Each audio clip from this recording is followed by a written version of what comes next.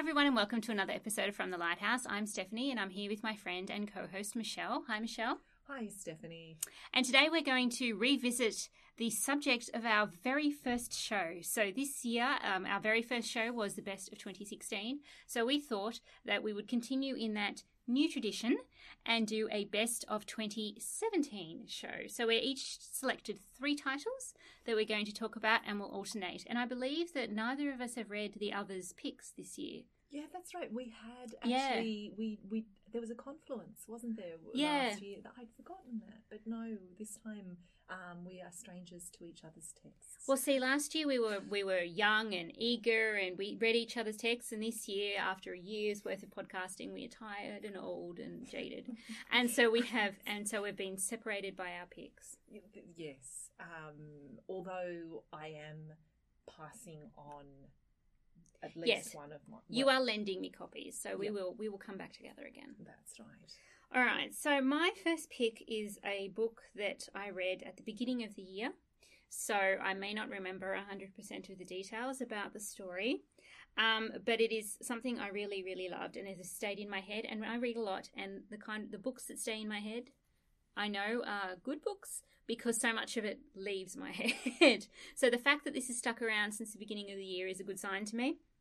And that's a book called All Grown Up by Jami Attenberg. Jami Attenberg's American novelist. She is quite popular in America, but she hasn't, I think, quite had the crossover to Australia that I want her to have. So All Grown Up is quite a slim little book, and it's told quite episodically, or it doesn't really follow a chronological structure. It's about a 40-something protagonist, a single woman called Andrea. And it gives you little snippets of her life across the span of quite a few years. And the conceit of it, All Grown Up, is about how women's lives are kind of marked by all of these markers of growing up, marriage, babies, etc. So what happens if you're not married and you don't have babies? How do you define adulthood for a woman? And it's all about a single woman navigating the world, and she's an artist, and she's trying to figure out what her life is in and amongst all her friends who are marrying off and having babies and so forth. And that sounds like a chick lit kind of proposition. Single girl takes on the world, but it is not at all like that. It is much more kind of literary. It is really thoughtful. It's got this really interesting, as I said, episodic structure. So you come kind of in and out of her life over at different points. The voice changes. So usually sometimes we're in first person, sometimes we're in third person. There's a chapter in second person as well. So you kind of get a few different visions of Andrea's life. There are some kind of ongoing stories that you track, but because you see her at different points in her life, it's not necessarily like a chronological arc. It's much more episodic than that. It's really beautifully written. It's very clever. It's very thoughtful. I think any woman would relate to it a lot, I think, no matter kind of where they are in their life. And I thought it deserved a lot more attention than it got. As I said, I think it got a lot of attention in the US, but I don't think it's necessarily got the attention it's received here. It's a really convincingly, beautifully written story of a woman's life. And it's the kind of story you don't see often. It's not tethered to the marriage plot, the babies, that kind of narrative. It's refreshing in the way it grapples with adulthood without those kind of traditional markers of adulthood. So, All Grown Up, Jami Attenberg. And she's a lovely person. I met her at the Sydney Writers' Festival 2016, I think. She was coming out to, 2016. She was coming out to promote her earlier novel, which was called St. Maisie. It was a historical novel. And she was just absolutely lovely and really warm and funny. And so I have vowed to read whatever she writes, and I'm glad that I read All Grown Up. And also having the opportunity to promote her here. Which, exactly. Which every writer needs.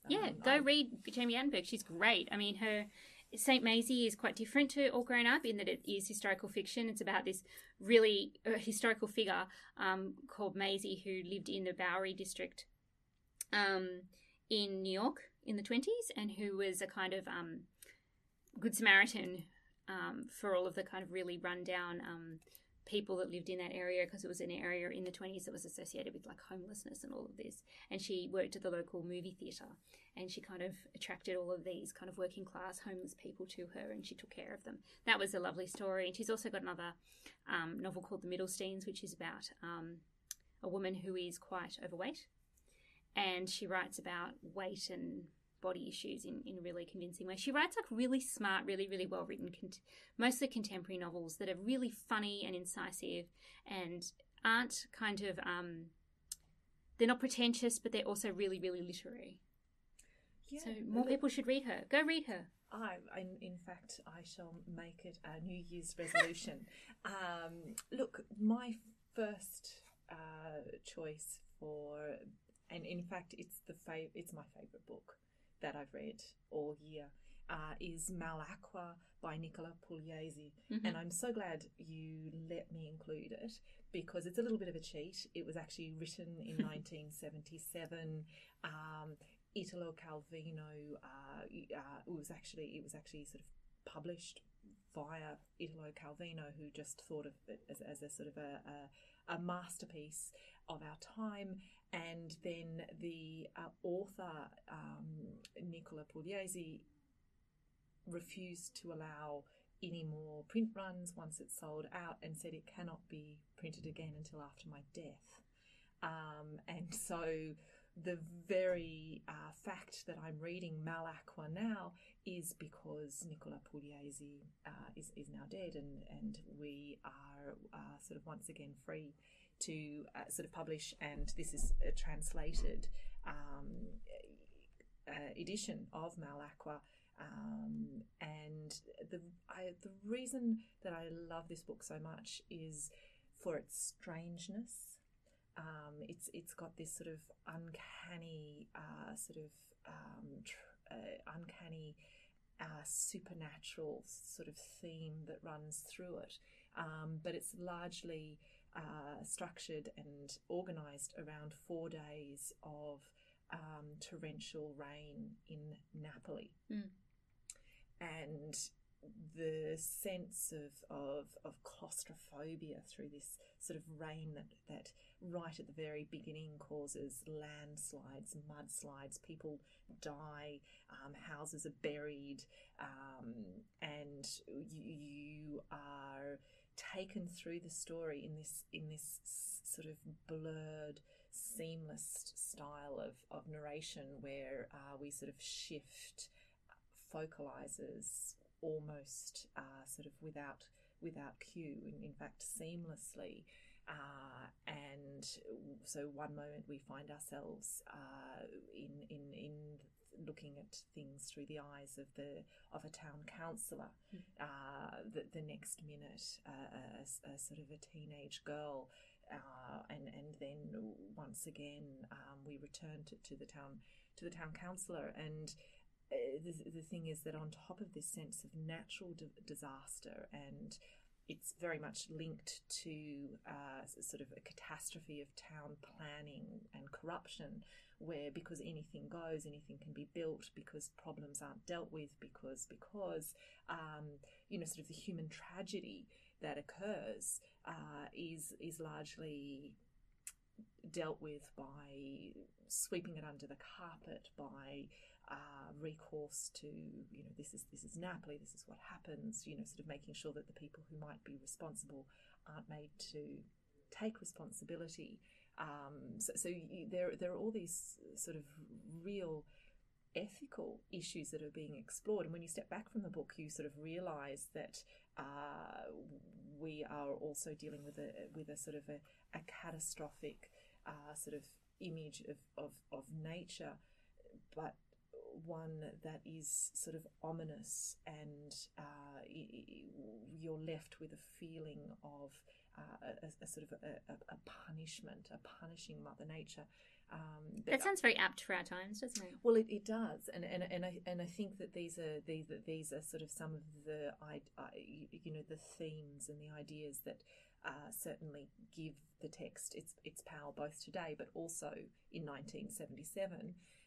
And I think just my favourite sort of moments in the book are this town with screaming and singing that they can't identify where it comes from. And so this poor counsellor is left to investigate this, so he has to enter into this terrifying sort of ruins of a building crushed by the mudslide, and only to discover that they're dolls. Proper terrifying sort of, I guess, the thing of horror dolls and sort of this impossibility of this situation of how do you tell the sort of everyone that it's the cries are coming from dolls, because it's already a supernatural event, and it's the way that it's treated, and so that it, like the catastrophe, all sort of gets absorbed into this city, gets absorbed into this collective, where it's perfectly capable of maintaining this sort of, I guess, this facade, even in the face of the supernatural, and so that I think I read for those moments where a story does what you can't expect it's going to do, and so the singing doll, and also the screaming dolls, and the coins, the coins, just some magnificent moments that for me make this a book that I think I just want to read again and live with for quite some time. Is that based on a real historical incident, or is it made up?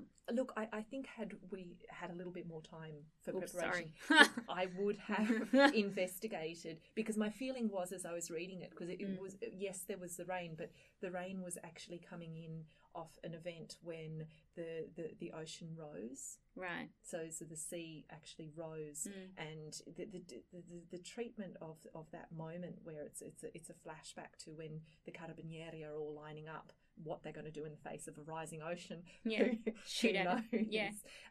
But they're trying to prevent people swimming, etc., etc. That made me want to go and investigate whether or not there were that. Like a real life antecedent, because obviously Napoli, it's a fishing port. There's swimming, etc.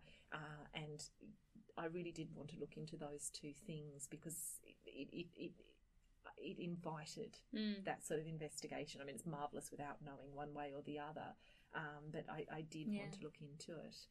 And in fact, I can't wait for you to read it, because I just want to talk about it with somebody who has read it. Okay. Stephanie. I've added it to my list. I'm carrying it around in my backpack. So and I will hand it back to you now that I've just talked about it. I will put it back in my backpack, and I will get to it very, very, very soon. I absolutely promise. All right, so my second choice, all of my picks are women, I just realised.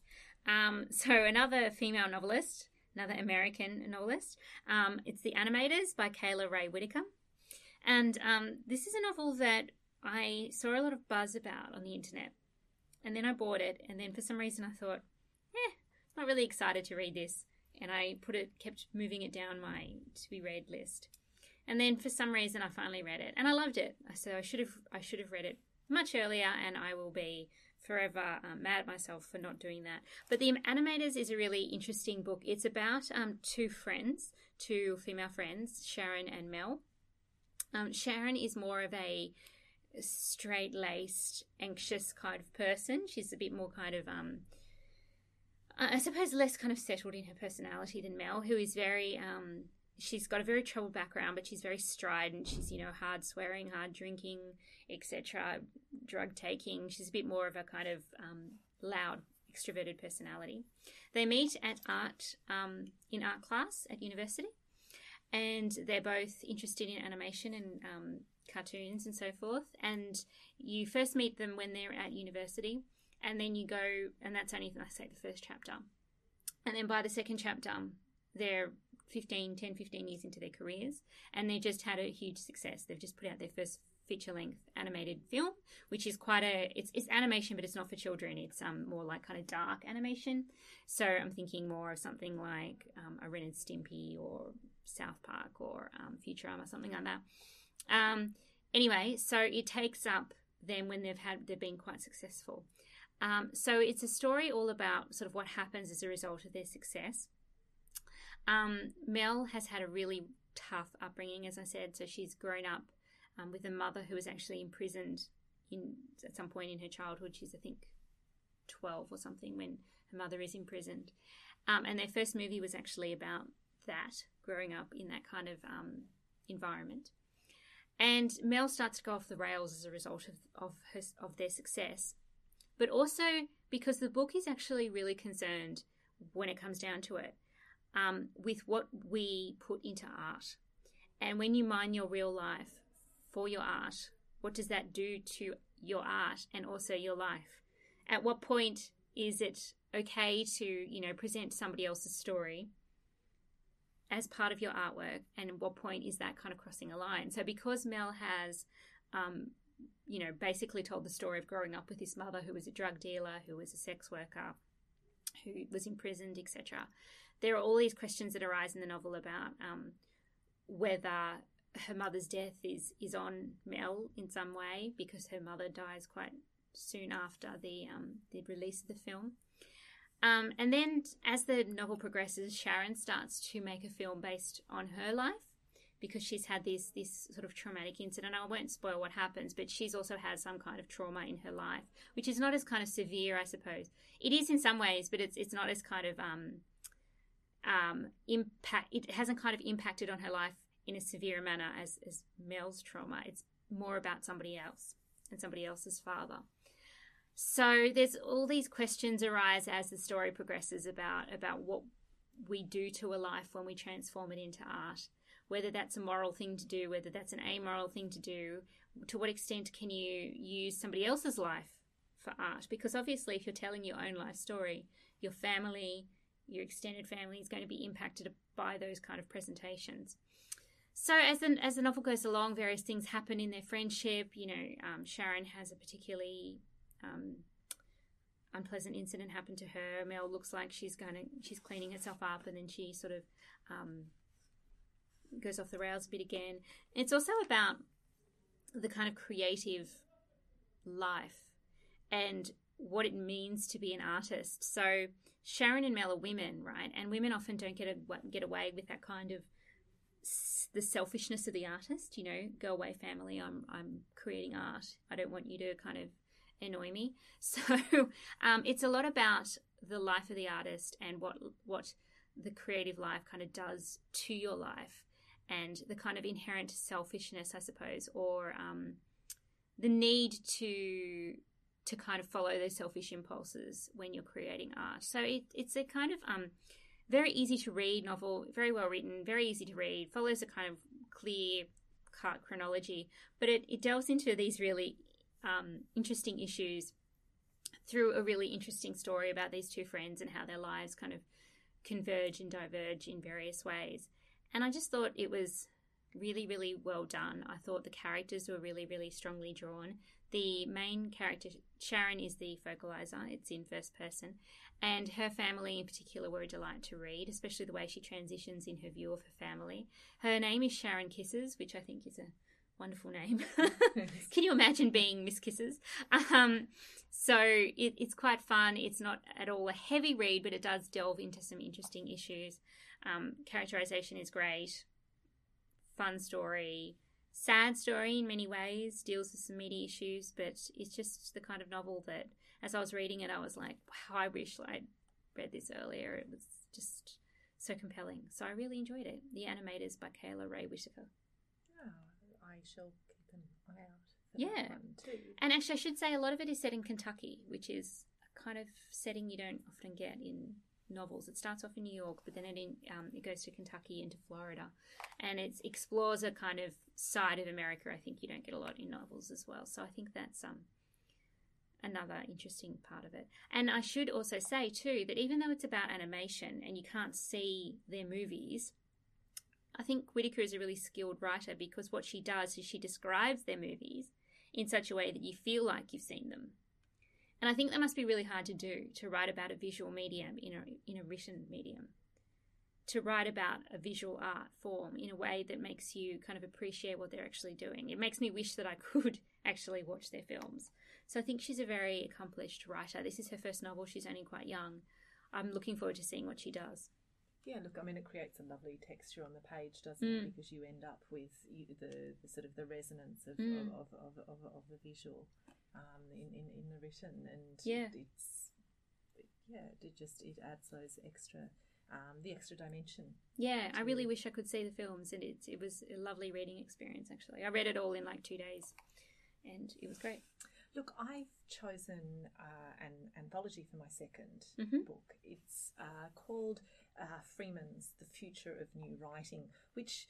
That's a very bold title. Well, look, it's not just bold. I think generally I may have been put off by a title that has that sort of hubris in it. But I came across it in the bookshop, began sort of flipping through and reading the introduction, and John Freeman has worked on Granta and various other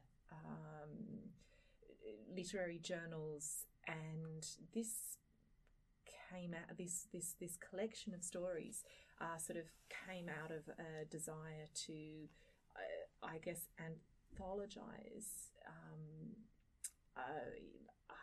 It becomes a fraught thing to talk about, but in sense, short stories from all over the world. So he describes taking 2 years of reading through submissions of because he's obviously quite active in a literary circuit of coming across people in festivals and having somebody who working with him and just sort of reading everything from Flemish poetry to whatever the other extreme of and not that Flemish poetry is an extreme, but that was very much his goal, was to produce a sort of a cosmopolitan anthology of literature with a very sort of firm sort of political stance in a sense using short story and literature to bring down that notion of the border when with the increasing difficulty of people sort of moving around the world, he wanted a book that would bring stories from all over the world. And so for me, although I haven't read all of the stories yet because it has been an incredibly busy year, there's just some incredible stories, and it's fascinating reading them one by one, but also sort of as they sort of set up a dialogue between them. So I did want to and some of the short stories were just fantastic. Just stories once again where you feel as though for a moment you've forgotten everything you know and you're in a completely sort of a different world, which is sort of that world of fiction. And I think the more that you read, the harder it is to get into that zone where you're not sort of saying, oh, you've seen that, read that, done that, and so there is that desire just to read something that gives you a glimpse into something that you haven't seen before.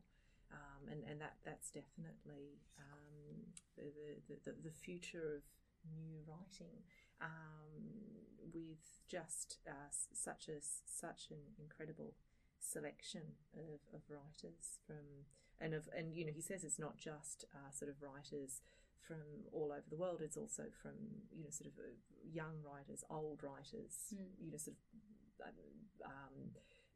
just an effort to bring together, I think, a collection of stories that wouldn't usually sort of occupy a single terrain. That sounds nice, because it's nice to get a kind of a broad range of subjects in a short story collection. I think that sometimes, like, I tend to read a lot of short story collections that are by the same writer, and sometimes they can kind of lapse into a sameness. in terms of theme and style. And so it's nice to have a kind of broader range of authors. So, I'm sure you could find one that you like regardless of what your specific tastes are. Well, I think that was it. And also because the short story can do so much, like it can do so much. And in some sense, that's what this did. Was it just showed what a powerful medium it is. I love the short story, but I do find that a collection of all the one author can actually, it needs to be read a chapter here and there. I've always found, because there is just that sort of there's just that thread of sameness. I think that needs a break in order to experience the fullness of each story. Whereas with this one, you could turn a page and sort of 1 minute you're on the rooftop of a province in China, and the next minute you're on the shores of Sydney. So that, I guess that's geographical, but in many respects the form, there's short fiction, longer short stories, sort of semi-poetry, the whole shebang. Excellent. What a lovely suggestion. Thank you, Michelle. So my final suggestion is, or my final pick is The Power by Naomi Alderman. So this book actually won the Bailey's Prize for fiction. I can't remember if it's still the Bailey's Prize. It might be the Women's Prize now for fiction. So it was the winner in 2017. So The Power is a novel about what happens when the women of the world, so pretty much all women across the world, gain the ability to electrocute people. So it's a kind of dystopian speculative fiction thing. So there is a scientific explanation for it. It's this kind of latent ability that goes back to kind of our evolutionary, pre-life as, fish. So we have this kind of electrical charge that only women can tap into. And so what she's actually doing there is she's using a scientific concept to explore what would happen if power was reversed and women had the power in society. And so all of a sudden women are able to, physically overpower men. Women have that kind of ability to fight back. Women have the ability to, take on people who are being aggressive and assaulting them and so forth. And they have this all of a sudden this unexpected physical power. So she turns and says, what would happen if the world as we know it, power shifted into the hands of women? She follows the stories of a variety of women. So it's not just about one person. And what happens is interesting because she doesn't take on a kind of like, well, all the world's problems will be solved. We've got men out of the way. Women can carry on and be lovely and dainty and all of this. She explores the kind of complexities of power, I suppose. So good things happen as a result of this taking on of the power, but also very negative things as well happen. So it's really an interesting kind of thought experiment, I suppose. She worked a lot. Naomi Alderman is a British writer, and she worked a lot with Margaret Atwood on her writing and drafting of this book. And you can see the kind of Margaret Atwood's speculative kind of vibe going on in this book. This is only just a little bit removed from our world, but yet it's so different from our world. It's really well written. It's really compelling. It's got a great kind of almost an adventure narrative. Like there's a lot of moments of kind of adventure and suspense. It's really thoughtful too. Naomi Alderman is a really thoughtful writer. She can be quite funny. She can be quite savage. Like I said, it's a very complex kind of picture of how power is deployed for certain ends. Some people have very kind of understandable desires to use this new power that they've got for revenge, for enrichment, etc. As the world would be, all of a sudden, if you have all of this power, people are going to use it for various different ends that aren't all nice. So I found it really compelling. Really interesting portrait of a dystopia that also looks almost like a utopia at some points. It's really also nicely kind of timed for the world that we live in. It's just, I think, a really kind of timely book. It's gotten a lot of buzz around the world. I haven't seen so much here, but it is definitely worth reading. I thought it was very compelling. Again, the characters are really wonderful. Some characters are really kind of morally ambiguous. Some are a bit more sympathetic. The way the narrative moves in and out of different people's stories, and those different people's stories converge at different points, is very clever. Naomi Alderman actually writes, if anyone is a runner, she writes an app called Zombies Run, where you actually are motivated to run because the story that you're listening to tells you about how you're like running away from zombies, and so you run faster because you're motivated to run away from the zombies. It sounds dumb, but it's actually really clever. Have you tried this? I have tried this, and I have run through the streets being does your heart start pounding at any run point? A 5, run, and I'm like, yeah, I'm going to run. Yes, so it is quite fun. Naomi Alderman's earlier books, actually, she wrote a book called Liar's Gospel, which is a kind of religious historical fiction. She's grew up in an Orthodox Jewish family. So she has this really interesting kind of background. I think she's a really interesting writer. I loved this book, and I thought it was well worth the Bailey's Prize, especially in a year when all of these issues around power and the ability of women to fight back seem so pertinent. I think I might need to read that one.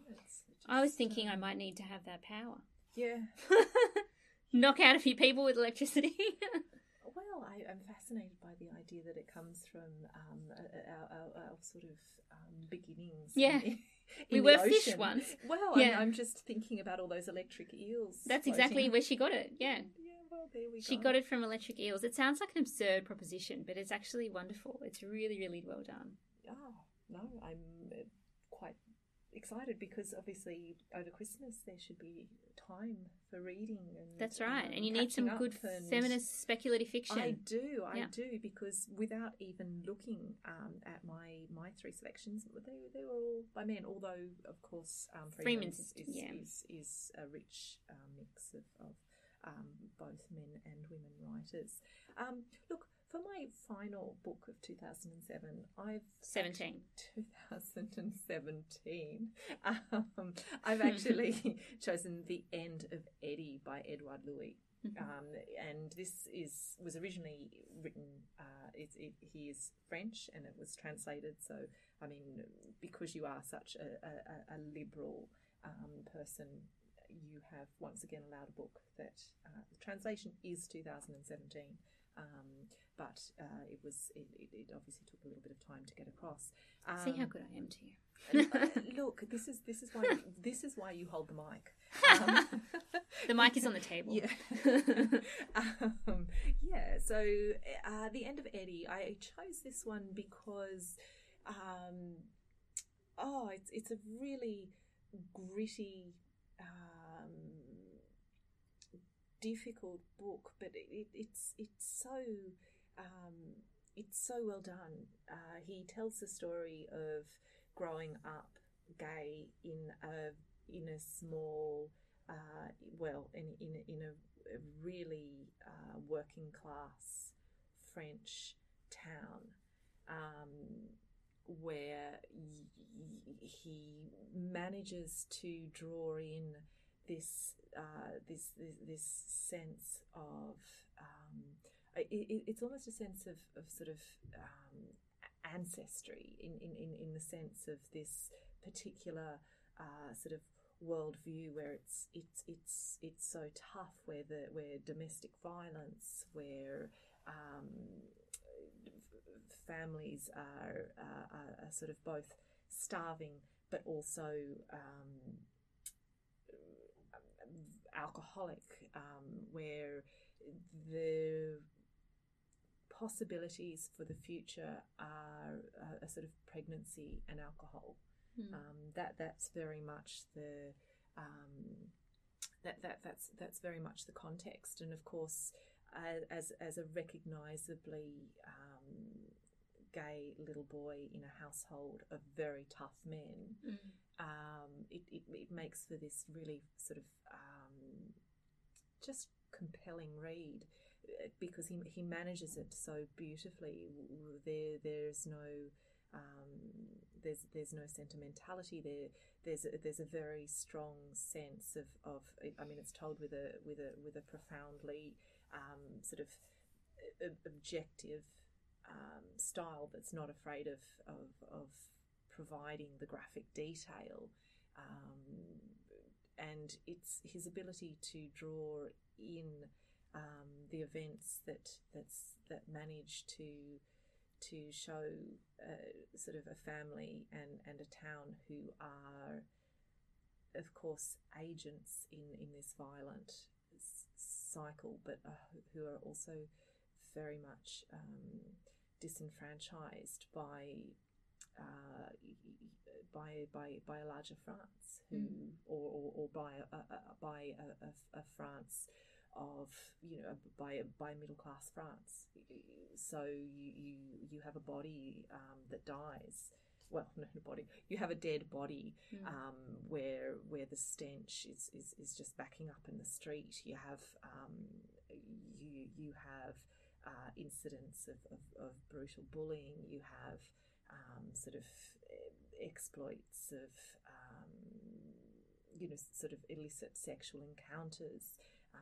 But all of the time that he does this, there's this immense control, and there is this sort of very there is something incredibly perceptive and incredibly I guess it's knowing in the way that in the way that Louis manages that older narrator, younger focalizer.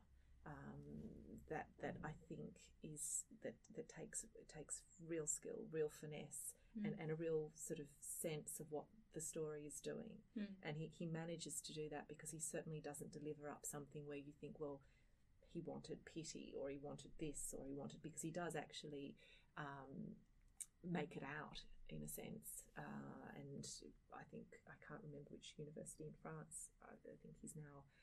I think he's actually a philosopher. I think he's become a philosopher, or he's working on a treatise in philosophy. So you get this story of. I think you get a story where you don't feel as though you've been obliged to take a moral stand. That's refreshing. Yeah, and I think that's why.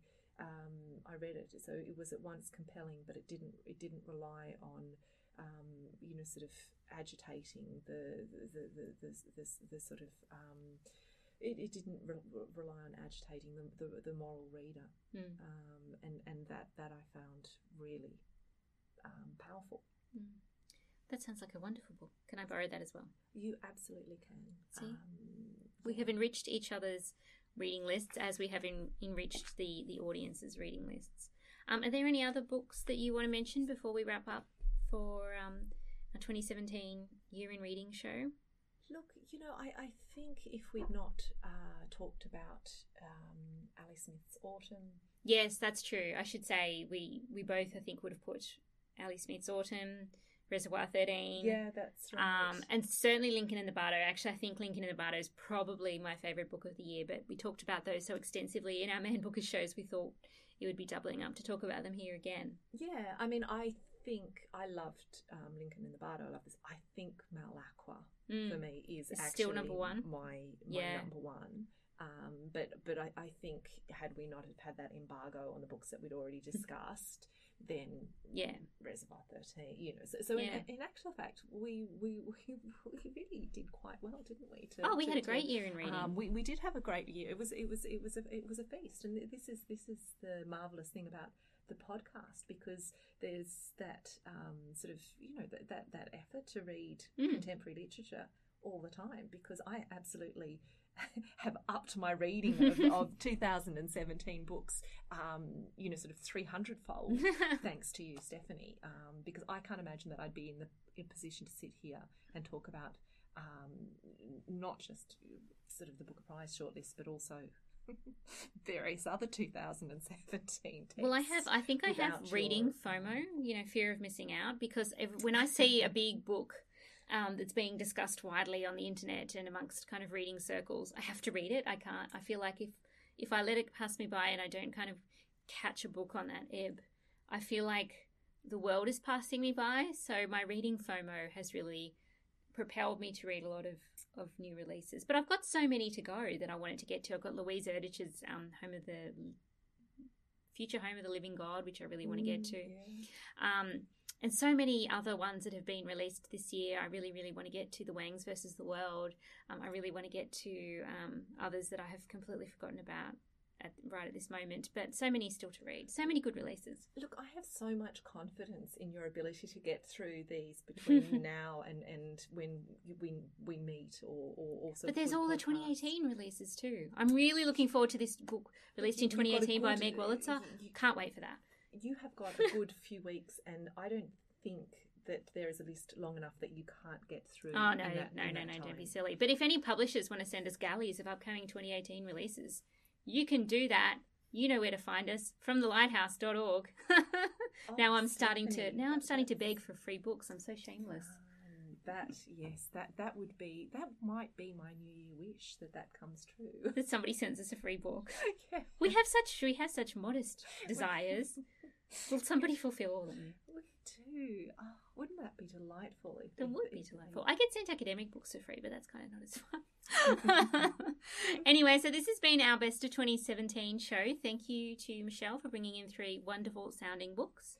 Thank you, Stephanie. I'm hoping to get hold of some of the 3 that you described just sound. They live in my cupboard, so I will get them out for you. And here's to an even better reading 2018. How about that? Here. Thanks, guys. So this has been another episode of From the Lighthouse. If you could please rate and review us on Apple Podcasts, that would be really, really super helpful. And if you want to tell us about your favourite picks of 2017, you can leave us a comment at fromthelighthouse.org, or pop it in a Apple Podcast review, or send us an email and tell us about all the books that you liked reading over the last year. See you. Bye.